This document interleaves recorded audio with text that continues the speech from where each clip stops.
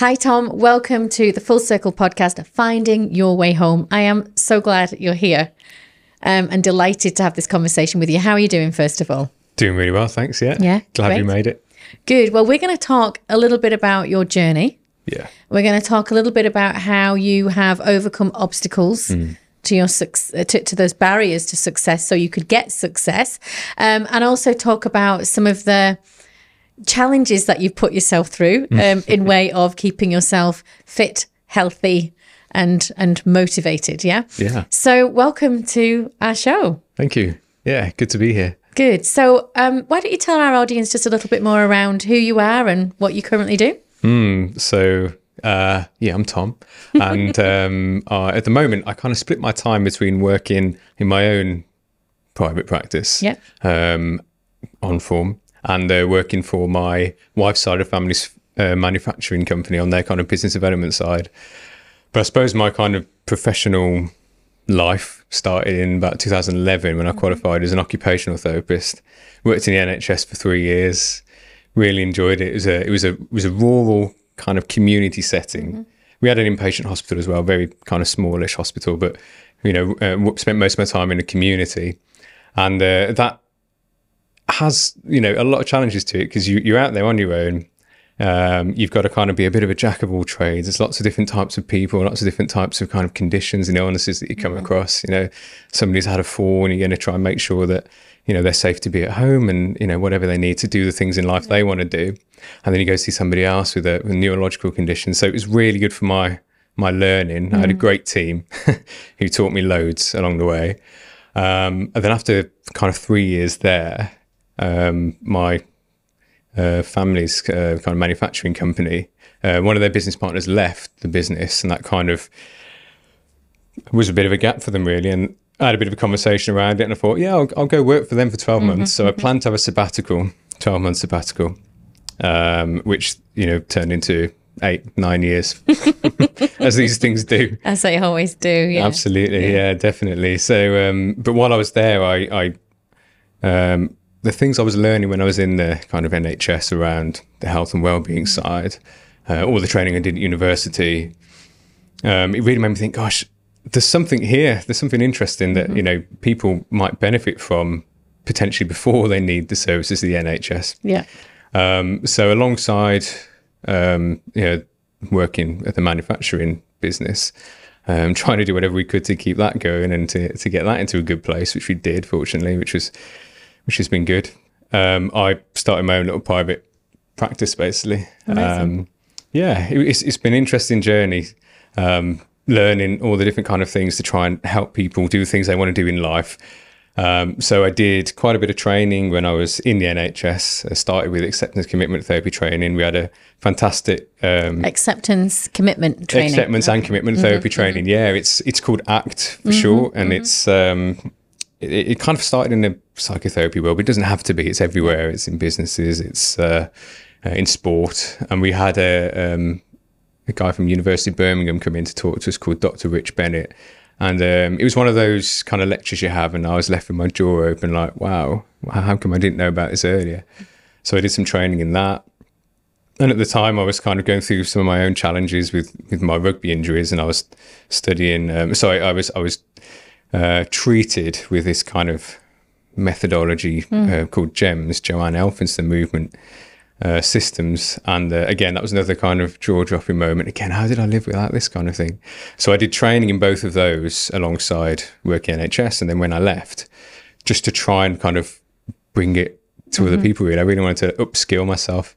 Amazing. So that's where I am now, kind of thing. That's where you are now. Yeah, that's where I am now. Okay, and obviously you're training to become a professional coach as well. Definitely. To do all of that as well. All right, so amazing. So I know, though, because we've spoken a little bit about your journey, and I'd love you to share your story with our listeners, because I think, it's interesting. Well, it'd be just quite nice for them to hear it, but also for you to kind of, we can just have a chat about the journey so far, because it feels that you have a real passion to helping others, like you said, to be able to live their lives and equip them with whatever it is that they need to get them into that healthy and more wellness perspective for them to live their lives in the way like they want to.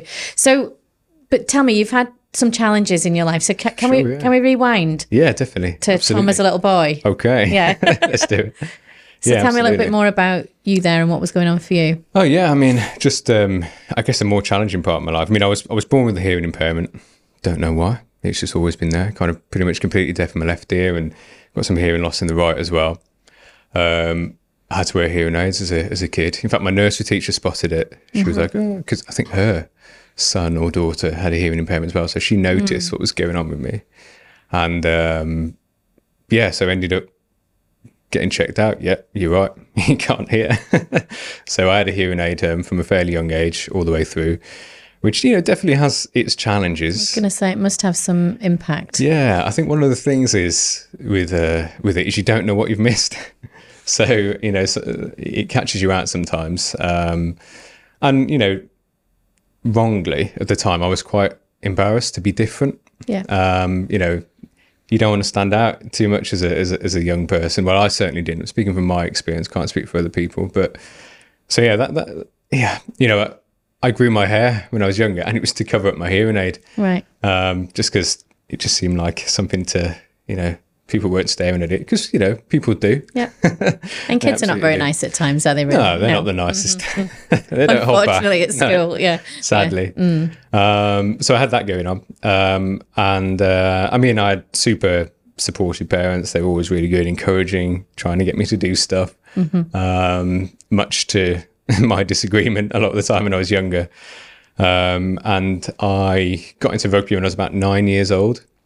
I was a bigger lad back then, and that seemed to be where they go. You end up on the rugby pitch sometimes, but I wasn't good. But fair play to my parents. They put up with me not wanting to go, and they persisted, and they got me down there. And I was that kid who, to be fair, I wasn't even picked last. I just wasn't picked. Right. The game would go on, and I'd be on the bench ready to get. I just wouldn't go on. I was just not a good liability to the team.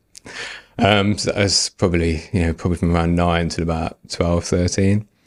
And it was one summer. I was one of the bigger players back then, but I was overweight, really, to be honest. Some people can handle being bigger. I definitely couldn't. I was really quite unfit with it as well.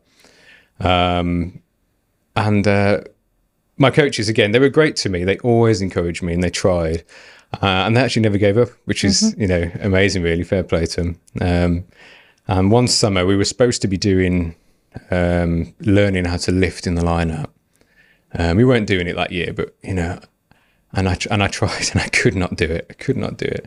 And one of my coaches kind of pulled me to his side and said, look, this is what you need to be doing. He taught me through lifting weights. He brought them down to the next training session. He was there. He's like, we'll be here on Tuesday, we'll be here on Thursday, we'll be here on Saturday. And he really invested in me and got me interested and got me keen. And I did it. And I started to see the benefit. Came back to lift kind of like after the summer. I was like, oh, gosh, I can do it. I couldn't believe it. And I guess it was a little bit of a light bulb moment for me. And I was just like, wow, so it sounds silly, but hard work kind of gets you somewhere. But I feel like I had to live that to fully experience it. And can you remember what it felt like? Because, because obviously there's the fact that you had your hearing impediment. Yeah.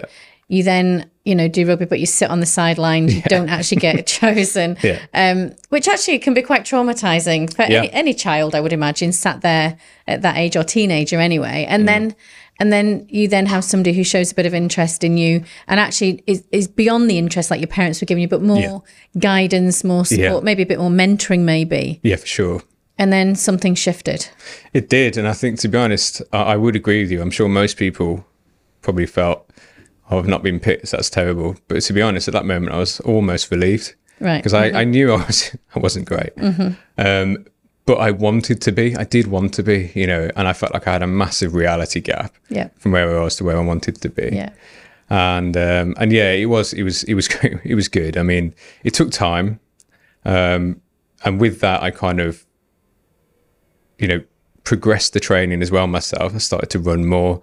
I'd do shuttles between the car parking spaces down at the car park near where my parents lived. And I noticed it. I noticed it in training because shuttle runs, you know, rugby loves to shuttle run up and down the pitch. And again, from being one of the last, and I started to beat a few people. And then in the end, I was one of the first. And then I was the first. I was like, oh, wow, this is working. And it was a really good feeling. But like you say, it's just to get that bit of guidance, that persistence, and it stayed with me forever. It really has. It's. I still think of it today. We talked about it when we were doing our course, and I'm incredibly grateful for it. Really. Because what did that then open up? Because I take it then you went on to continue to play rugby. Yeah, I did. I was in the starting team then. Carried on, progressed on. Captain the team from time to time, which was brilliant. You know, going from never playing to captain the team, you know, it was crazy, really. But all the time, I started to get into that mindset. I've got to keep improving. What it did lead on to is when I was probably 18. Yeah, I must have been 18. My dad was looking around the internet. He says, "Have you heard of this England Deaf Rugby?" And I was like, "Never come across that before."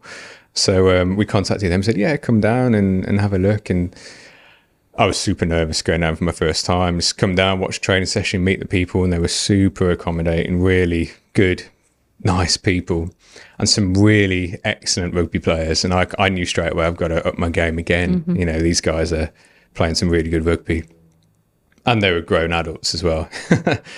And I'd played a few kind of senior games at my club. But yeah, it was brilliant. And it opened that journey. I managed to get my first cap for England Deaf, which was amazing. And as a kid, I always wanted to play for England. You know, I'm sure most kids do. But I actually did it. And fair enough, it wasn't the top men's side, but still did it. And it meant a heck of a lot to me. It really did. Imagine. Yeah, absolutely. And so I've got 9 caps for them. Oh, congratulations. Yeah, I know. It's great. I've got my cap on the wall. It's brilliant, really. I was super pleased with that, to be honest. Amazing. Yeah. So obviously that led on to a variety of different things, didn't it? But you then, I mean, obviously we're going to talk a little bit later about your Ironman and things like that. But I'm keen to understand a little bit more around that turning point when you started to recognise that, oh, I can do this. This is quite good. I mean, what was the learnings around that? What was the signs that you started to see around yourself there? I think I saw something was working, and I definitely applied the do more kind of mentality. Right. I realised that the training outside of training was getting me places, which again sounds really common sense, but it's one of those things as a young person you can be told a lot, but until you're shown, well, for me especially, it really sunk in. So some lads would just train Tuesday, Thursday, play on the weekend, and I'd train pretty much every day. Too much, probably, to be honest, in the end. I was lifting weights all the time, brute forcing it, I guess, trying to be as strong as I could. Because naturally, I'm actually not a big person at all. My mum and dad are small framed. I've got a small frame, but I was playing in the front row. So I was trying to be heavy, trying to be big. I think my biggest, I was over 100 kilos, 105, kilos, which was quite big for my frame. Yeah. So I had to kind of put a lot of work in there. And what kind of stuff was you doing? Was that all strength-based training? It was, yeah. It was a lot of strength-based training. I had started to get quite bad shoulder injuries. And my solution was just if I'm stronger, I'll get less injuries. But as I came to realise in my later life, that definitely isn't the case. And there's a lot more to, biomechanics and movement than just strength. Yeah. But again, in that moment in time, so I had surgery on my right shoulder first, just kept on subluxing, popping out, and the socket got damaged and they repaired it. I did a bit of physio and then decided that, if I can do, a lot of push-ups, it must be fine. Went back to play it again, and the surgery failed, which was unfortunate because it was... And by this point, I'm probably about, 19, 20 years old, and I'm in chronic pain now in my shoulders, absolutely chronic pain. All under my shoulder blades, they just burn all the time. Sleep was disrupted. I had to be careful when I was washing my hair because my shoulder would just clunk kind of out of place. I'm straight back in again, but it was just an unpleasant time, really. So I got booked in for another surgery, and at the same time, now wife, was going through she had her own surgery on her ankle, and her physio introduced her to this GEMS stuff. So tell me more about that. I'm kind of really interested in that. Yeah, it was really, really interesting. And I was like, I'd started learning about it before, actually, when I was really going through the chronic pain stuff. So after my first, I'm getting my dates a bit confused. After my first surgery had failed, there was a period of time before my next one where I started doing a bit more of the GEMS stuff, being treated. And I went on one of the GEMS courses by Joanne, and we talked about it. And they're interested in, the chronic pain side of things and the failed surgeries. They've put together this system, which is really an approach to movement, effectively, where it's a whole person approach to movement, I suppose.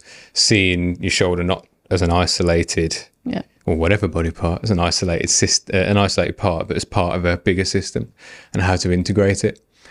And I'll never forget, I went to the first GEMS course to study GEMS as an occupational therapist. And there was a chap there, Andy, a boxing coach, really lovely guy. And he was one of the kind of mentors who was helping out with the course. And we were doing some movements, we were trying out some exercises, and I thought I had a good squat. I thought it was strong and all the rest of it, from the rugby. And he came up to me and goes, you've got a good squat, haven't you? And I was like, yeah, it's not too bad type thing. He said, you're quite strong, aren't you? And I was like, yeah, not too bad. He says, but can you react? And he tapped me in my shoulder, and I just nearly fell over. And he'd obviously seen something in my movement that was lacking. I had a kind of suit of armor strength. If I'm ready for you, I'm strong. But if I just didn't have any reactive strength, my system couldn't compensate to the lower threshold movements. It was only this higher threshold that my body was capable of, really. So I think Joanne's got this saying, like, there was an orchestra playing, but all I'd hear was the cymbals. My body that's all it would respond to, effectively. And is that, do you think, because you trained it that way? Yeah. I because of the gym and the strength work that you've been doing previously? Yeah, I really do. I think it was one of the main contributing factors to it. There was a couple of things going on. I mean, one, I'm fairly kind of lower tone as a person. You get these people and they're kind of naturally upright, whereas I'm a bit more kind of, my tone was a bit more relaxed, a bit more kind of, right. And I tried to train that away as much as I could, try and put on as much weight as possible, try and, be as strong as possible. And that was my body. And that is right. Yeah. Because I'd done that, that was all my body was used to. Yeah. It needed that stimulus to kind of feel something. So then when it comes from left field, just like you said, a little tap. Yeah. And you wobble over. Exactly. So I'm interested in that because it there's something there, isn't it, about how we hold ourselves and, yes. and how we show up. Mm-hmm. And I'm kind of wondering from that perspective, how good or not good is that for your for that wider connection with absolutely life, I suppose. 100%. Well, that's it. Your movement is a reflection of what's going on inside you, how you've shown up for that day, your behavior, your emotional state, your belief system. And I all of those things contributed to where I was, effectively, and to my shoulder injuries. Sure. Because again, my arm would go out to one side to make some kind of tackle. It would hit me in a way I wasn't expecting, and bam, pain. But yeah, you're exactly right. And I remember going for one of my first as a patient sessions, and I sat down with Lou, the physio, and she said to me, so tell me what you understand about posture. And I was like, what? She said, tell me what good posture is. Well, it's standing up, with your shoulder blades back and your chest up and all the rest of it. And that is kind of what you hear, isn't it? It's kind of commonplace. And I had an ingrained belief system in me from my granddad, who was in the military, and everyone commented on how great his posture was and all the rest of it. So I want to be like him. So, but that was contributing to my interesting downfall, basically. I had this kind of squeezing shoulder blade pattern. My chest was puffed out, which meant that I was disconnected from my abs, from my core, from my deep abdominals. My pelvis was, rotated. All these little things that kind of add into this kind of like whole person movement picture that GEMS really tries to promote. And again, another jaw-dropping moment, and went through the rehab process. It was quite a strange one for me because, again, I'd done all the band work, I'd done all the external, internal rotation, trying to make my rotator cuff as strong as possible. But again, I've been training this shoulder in isolation to my whole system. Yeah, I didn't have a handle on my arousal state, because that impacts everything. I didn't have a handle on my tone. I didn't have a handle on my belief system, on my understanding around it. And GEMS is all about that kind of empowering self-efficacy, managing all these, preparing the ground effectively to generate good, efficient movement going forwards, really. It's fascinating, isn't it? Yeah, it really was. It was an interesting journey. And what did that kind of teach you or tell you about you at that time? It taught me loads, to be honest. Again, Joanne has this phrase kind of like, you are your own PhD, effectively. And I was kind of like, I'm determined to get this. Yeah. To understand this and to embody it myself, to learn like about the efficient movement myself. And also, again, I was really keen to try and like share this with as many people as I could, to be honest, because again, I'd seen the benefits, and I'd come from this kind of conventional strength model. Yeah. Strength solves everything.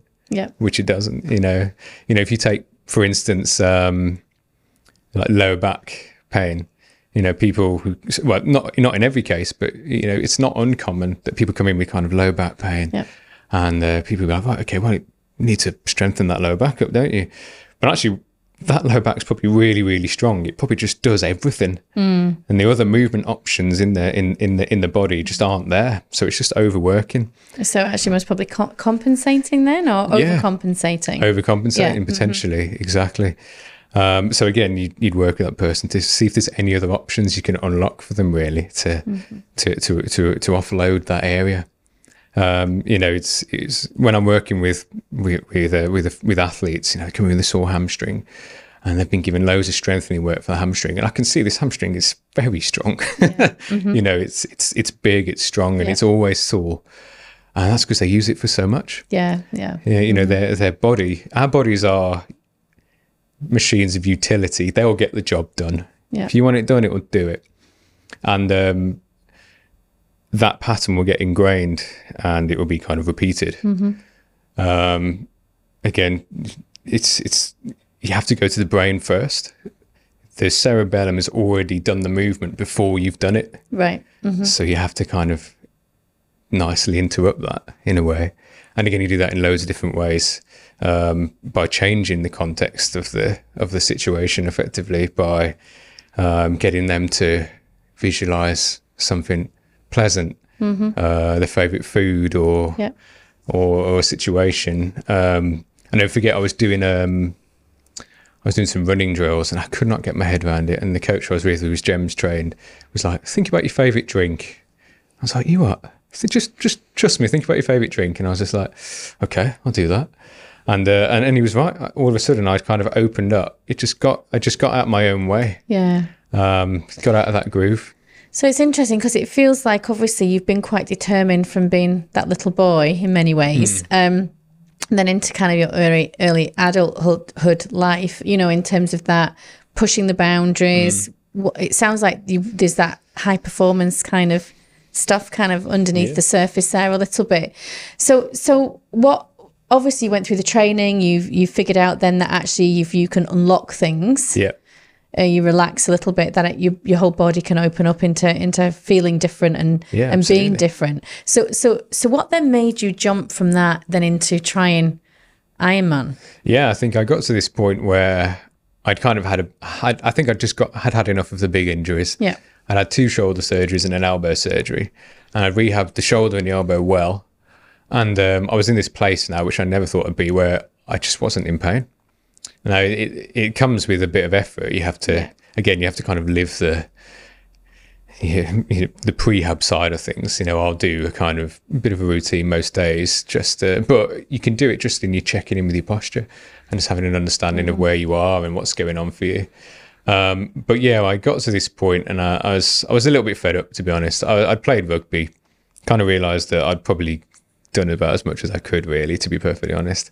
Still enjoyed doing it, but I had my shoulder repaired and thought, I don't think I'm going to go back. I don't really want to do this again. Yeah. So I kind of just stopped, really. And my now wife at the time, I just wasn't doing a great deal, to be honest. I'd got a bike and I'd done a bit of cycling. She's like, I think you need to find something else to kind of go again. And I was like, yeah. And we sat down and dared ourselves to dream a bit big. And then Ironman came on the cards, and it was like, I could do this. Should I? Shouldn't I? And I think at that time I knew it'd be a big deal, but until I kind of really sat down and worked it out, I didn't realize how much of a big deal, until I'd already committed to it, to be honest, how much of a big thing it was going to be. But I think I kind of trusted. I was like, well, I can get myself to this point in life. I wonder if it can take me over here. So I signed up, gave myself just under a year or so to train for the first one. Yeah. So tell me what's included then in Ironman. Oh yeah. So in miles, it's a 2.5 mile swim, 112 mile bike ride, and then a marathon. Right. Okay. Yeah. So that's just just a marathon afterwards. Just a marathon afterwards. Yeah. Some people say it's the hardest one single day endurance event. Yeah. Some people would argue that there's other things out there. For you? Yeah, I think it probably is. I think the whole kind of concept of getting into the swim early doors and having to pull together all those three sports makes it hard. There's some people who are kind of like 100k ultra run could be harder, but I don't know. I've not done one of those yet, so it's on the list. So what's interesting then? So tell me about this kind of dreaming big. I mean, what was your aspiration when you started to dream big about the next sporting activity or interest? It's a really good question. I think I have always had a bit of kind of self-doubt around myself about where I am and what I can do. And I kind of thought, well, if I can do an Ironman, that's gonna make me feel a certain way. I feel good enough after it. I feel like I've really accomplished something. So that's to be honest, that was one of the driving factors behind it. I was really enjoying working with people doing a bit of GEMS and a bit of the ACT stuff. And I thought this will probably give me a bit more about who I am and make me feel a bit more confident in the kind of things I can do. So that was one of the driving forces. And did it? Yeah, it did. It did. But then it just made me want to do it again. Right. So what is it then? Because that's interesting, because I see this a lot with sports people or previous athletes, that they still want to keep going. Yeah.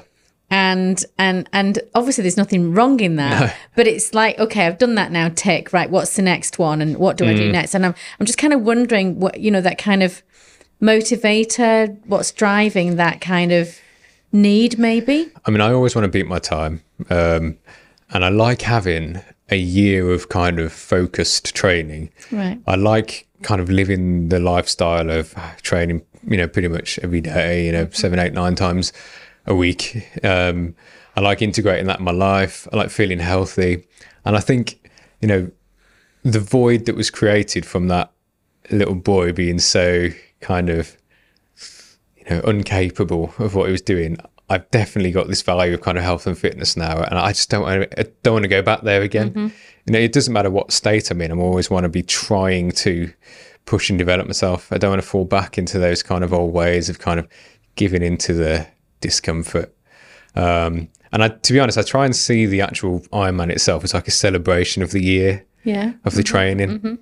But I also like to try and beat the time. Nice way of looking at it, though. It's a different way of looking at it, isn't it? I suppose. It takes a bit of the pressure off as well. Yeah, just in case you don't come first. Exactly. Like that, Well, I've definitely never come first in it. Definitely not.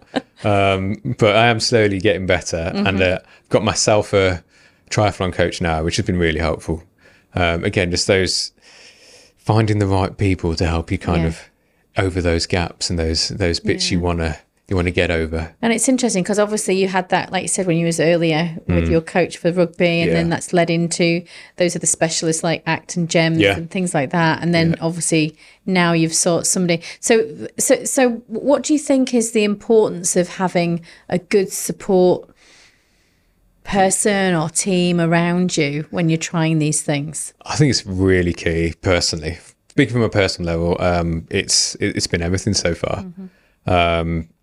Without those people, there's no way. Well, who knows? But I don't think there was a way I would have done these things. Like I said, you are where you are, and well, for me, and there was somewhere that I wanted to go.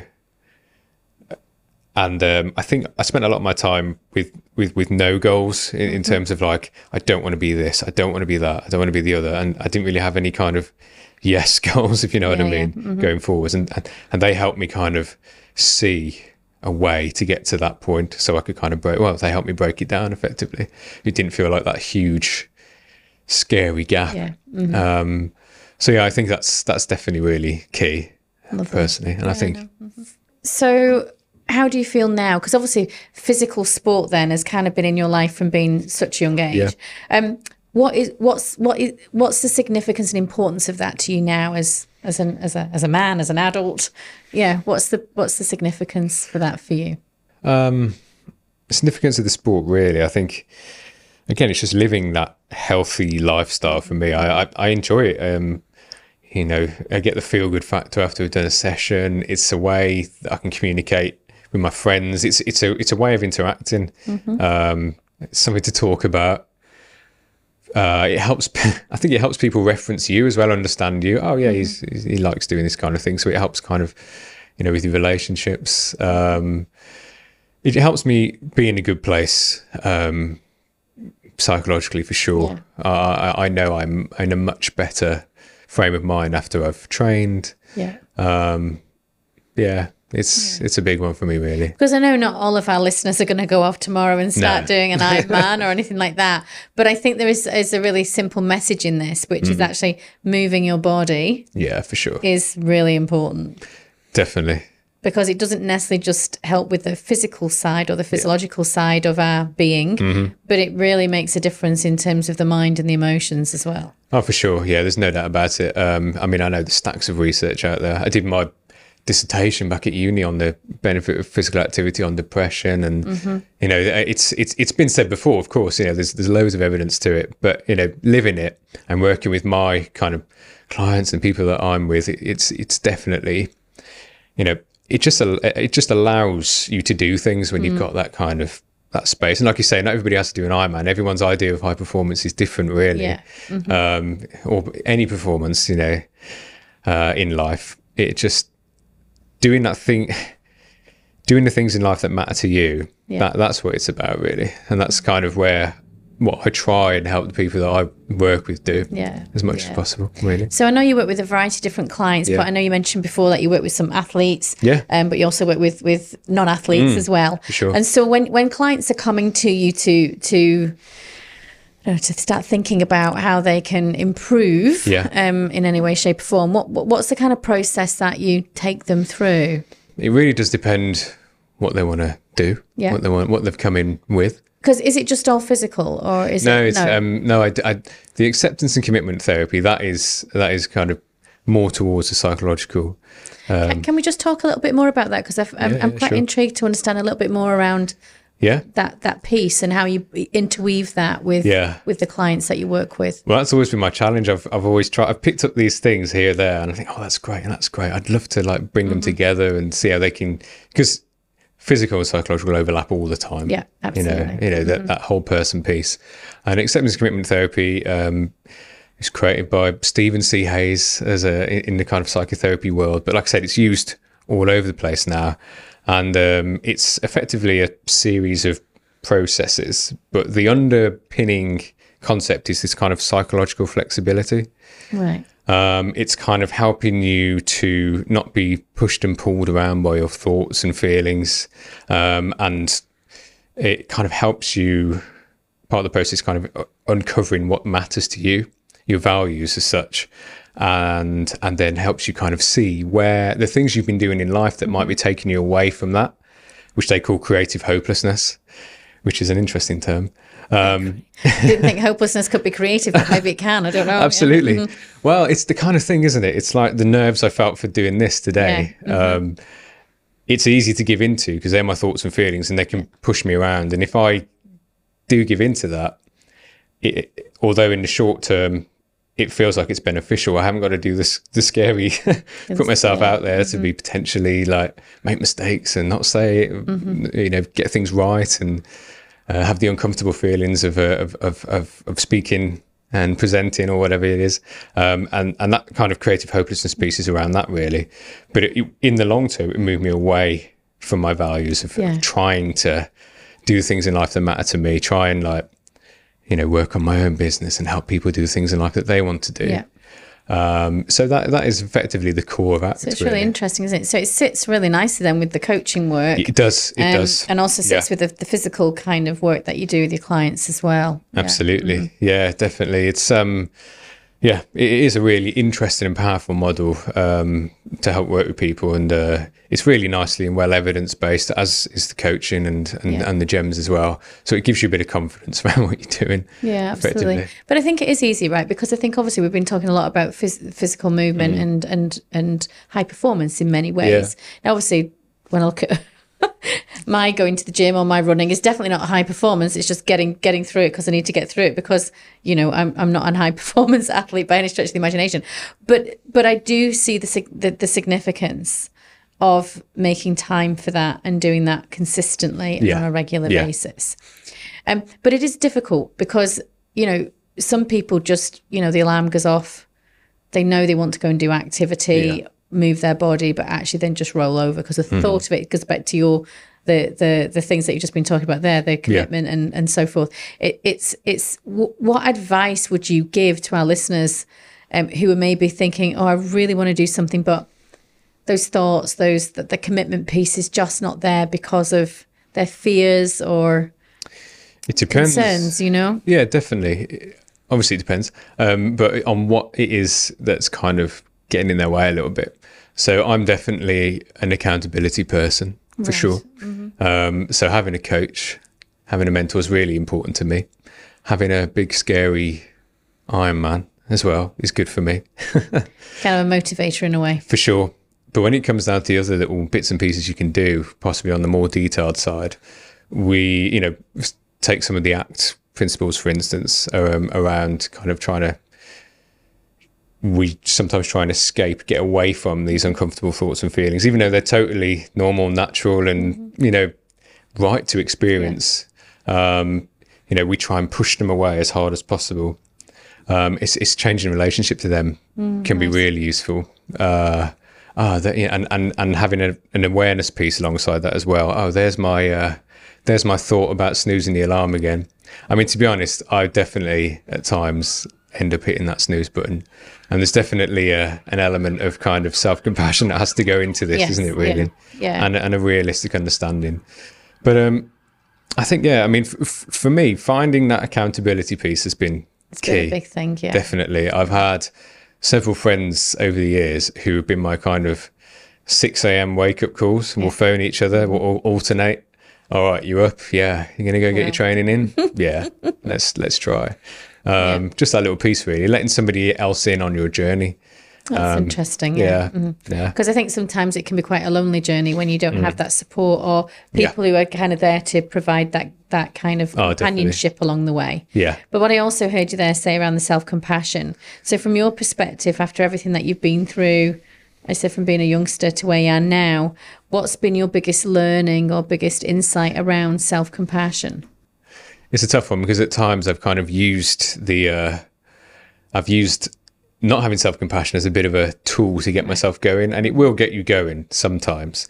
But if that becomes something to lean on at all times, it's actually not a very nice place to exist in. If you're constantly looking at your negatives to move you, like I said, it can be quite a sad, difficult place to be. So I think giving yourself that opportunity to,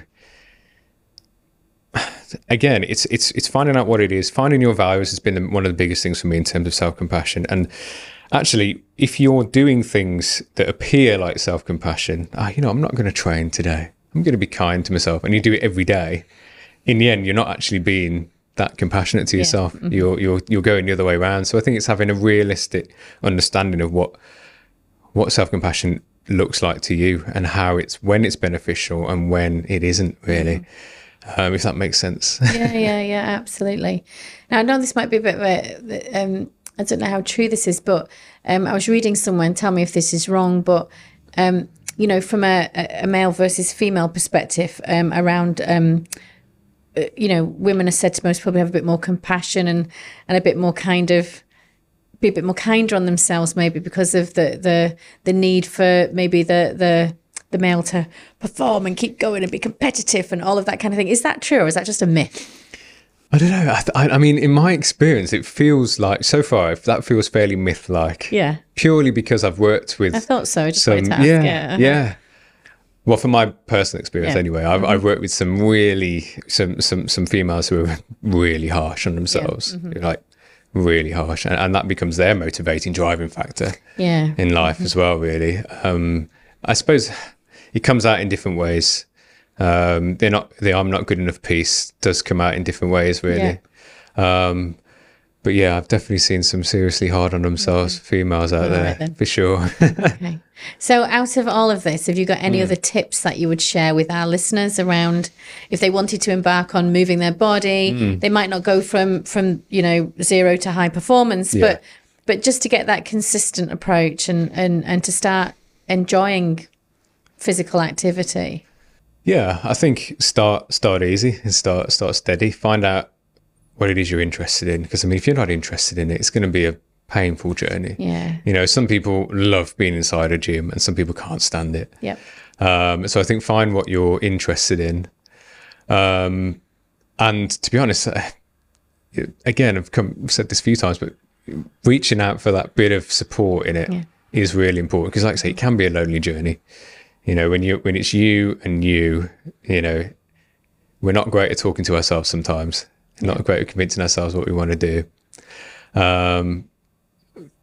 So yeah, I'd say something around that. Yeah, I like that idea.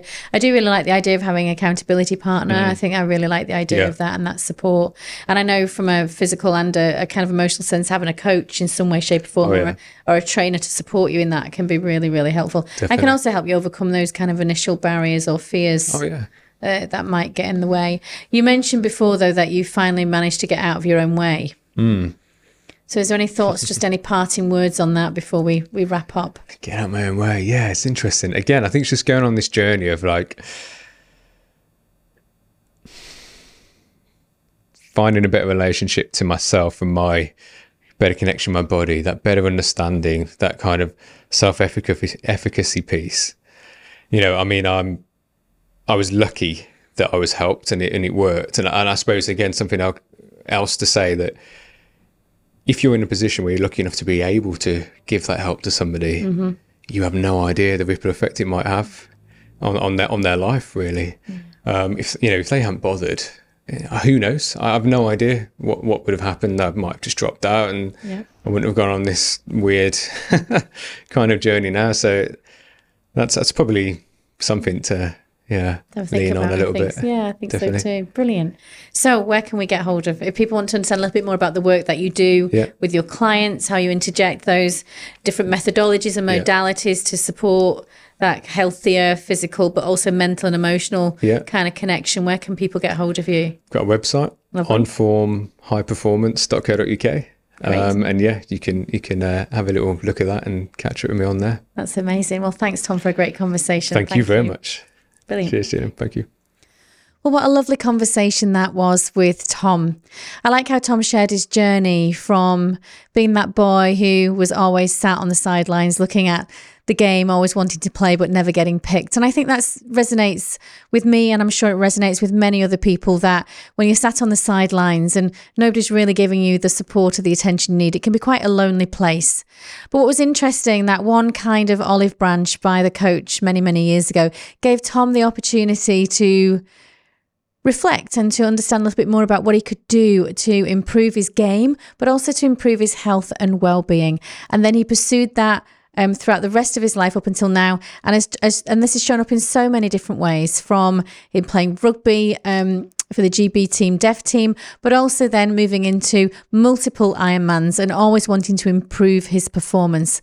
But what struck me the most about Tom is, and it's what he said at the very end of our conversation, was that actually if you can offer help out there to somebody, then why not? Because it can make a huge difference to somebody's life. And I think that's what Tom's exactly doing with his own offering and his own business, is to help others understand where they are now and what they need to do to get to where they want to be. And he uses those different modalities to really support that mind-body connection.